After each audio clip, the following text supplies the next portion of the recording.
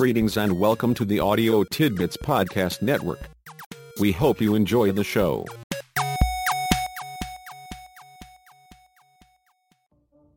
I'm getting pretty frustrated trying to get anything done, especially if it requires me to actually talk with someone.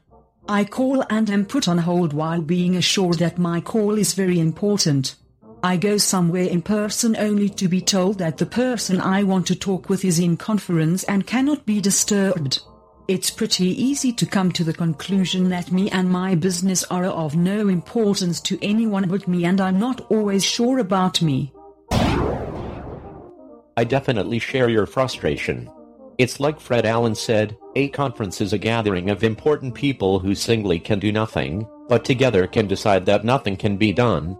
This insight may have been based on the fact that any problem, if studied long enough by enough experts, can be proven to be too complex to solve. That's probably why they don't have time for us. They figure our issues are too complex to solve.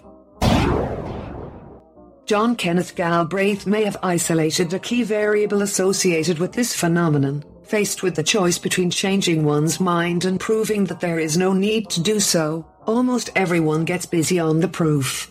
It's likely unfair to call this busy work, but it would certainly be justifiable to have a conference to explore it. Along with conferences, another popular alternatives to problem solving and dealing with issues is reorganization in its many forms and permutations. For example, we trained hard, but it seemed that every time we were beginning to form up into teams we were reorganized. I was to learn later in life that we tend to meet any new situation by reorganizing, and what a wonderful method it can be for creating the illusion of progress while actually producing confusion, inefficiency, and demoralization. Lest you think this is a new and innovative approach to doing nothing, the frustration was expressed by Petronius Arbiter in 210 BC. Scott Smith offered a more contemporary strategy when he said, "The illusion of progress can be achieved by simply rearranging the terms of description so that new acronyms are created."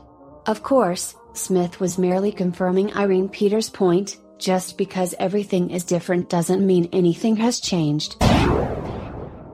It comes as no surprise that Ogden and Nash likely had the ultimate rationale for doing nothing. Progress might have been alright once, but it has gone on too long. I have a couple more thoughts that may suffice to permanently dissuade all of us from thinking that doing anything, taking action, or real progress are either good or desirable. Arnold Bennett knew that any change, even a change for the better, is always accompanied by drawbacks and discomforts. Who needs drawbacks and discomforts? None of us needs either. No less of an authority than Confucius said, "Only the wisest and stupidest of men never change." How about that? Not only is the status quo free from drawbacks and discomforts, doing nothing is actually the way of the wise.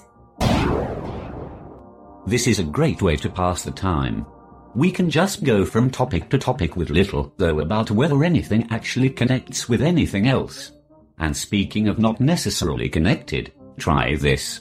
Public virtue is a kind of ghost town into which anyone can move and declare himself sheriff. Saul Bellow said that, although I don't recall the context, it probably doesn't matter much what the context was, since it is no more true than when the would-be sheriffs draw down with their verbal six-shooters on television. For example, if we are forced at every hour to watch or listen to horrible events, this constant stream of ghastly impressions will deprive even the most delicate among us of all respect for humanity. Is this a blast at the evils of television? It could be, but this time it isn't. Cicero made this sheriff-like pronouncement 2,000 years or so ago. Al Gore added vulgarity and shocking to the litany of social ills. In a time of social fragmentation, vulgarity becomes a way of life. To be shocking becomes more important and often more profitable than to be civil or creative or truly original. If Gore were asked, it is likely that he would point to TV as a case in point to support his thesis. As Nicholas Johnson put it, all television is educational television. The question is, what is it teaching? It's most unlikely that he believes that civility or creativity or originality are what is being taught. It seems that Gore and Johnson lean in the same elitist direction as the famous Anon. I wish there were a knob on the TV to turn up the intelligence. There's a knob called brightness, but that doesn't work. The elitist view has been around for a long time and isn't likely to go out of vogue anytime soon. Even Groucho Marx took a potshot at the medium that made him a household icon. I find television to be very educating. Every time somebody turns on the set, I go in the other room and read a book. The message is that reading a book, any book, is an educationally better choice than watching TV. No less an authority than George Bush joined forces with Groucho. We cannot blame the schools alone for the dismal decline in SAT verbal scores. When our kids come home from school, do they pick up a book or do they sit glued to the tube, watching music videos? Parents, don't make the mistake of thinking your kid only learns between 9 and 3. There you have it, direct from the president's mouth to your ear. Books, any books, are higher on the after-school agenda for responsible kids and parents than music videos, which of course are mostly on TV. At least it lets the Department of Education off the hook for not educating our children. Since they didn't learn what they were expected to learn at school, TV is as good as anything else to blame. Jerome Singer put a uniquely different twist on the same theme. If you came and you found a strange man teaching your kids to punch each other or trying to sell them all kinds of products, you'd kick him right out of the house, but here you are. You come in and the TV is on and you don't think twice about it. Donna Gephardt was equally critical when she said, "Today watching television often means fighting, violence and foul language, and that's just deciding who gets to hold the remote control." Ray Bradbury may have captured the essence of the TV police message. The television, that insidious beast, that Medusa which freezes a billion people to stone every night, staring fixedly, that siren which called and sang and promised so much and gave, after all, so little. I have a couple of observations I think are worth sharing as we ponder the indictment handed down by the sheriff's panel. Patty Chayefsky said this about television: "It's the menace that everyone loves to hate but can't seem to live without." Add that to the words of Gene Roddenberry: "They say that 90% of TV is junk. But 90% of everything is junk." Our challenge, if we choose to accept it, is to find that putative 10% that isn't junk. We will naturally need to use our remote controls to facilitate our search while taking care to avoid the fighting, violence and foul language that Gephardt warned us about earlier. Fortunately, we still get to decide for ourselves and our family what is and isn't junk. If I may, I want to shift the conversation to something that may be a little easier to contemplate.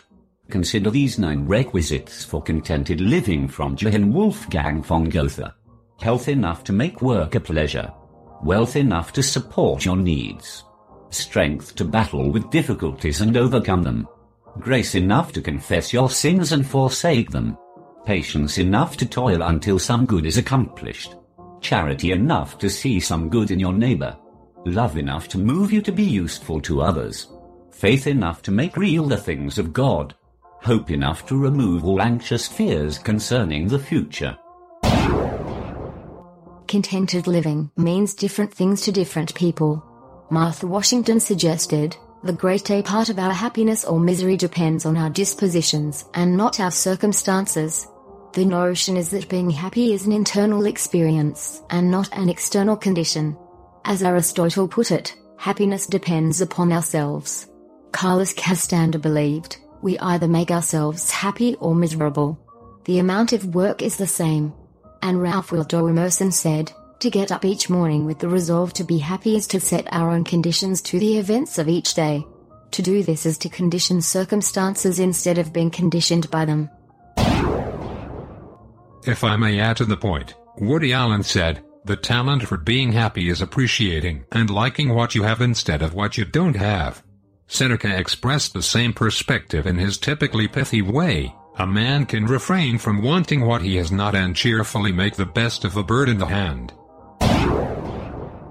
What then is our bird in the hand? It's health, wealth, and strength, grace, patience, and charity, love, faith, and hope. Having those, Alan Reagan advises, welcome everything that comes to you but do not long for anything else. Enough is enough and we have enough of what we need to be happy.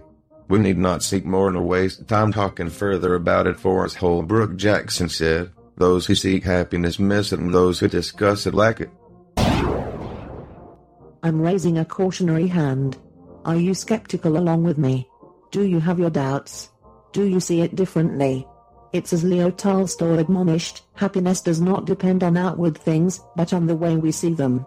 There we go. Do we see ourselves as happy, or do we see ourselves as unhappy?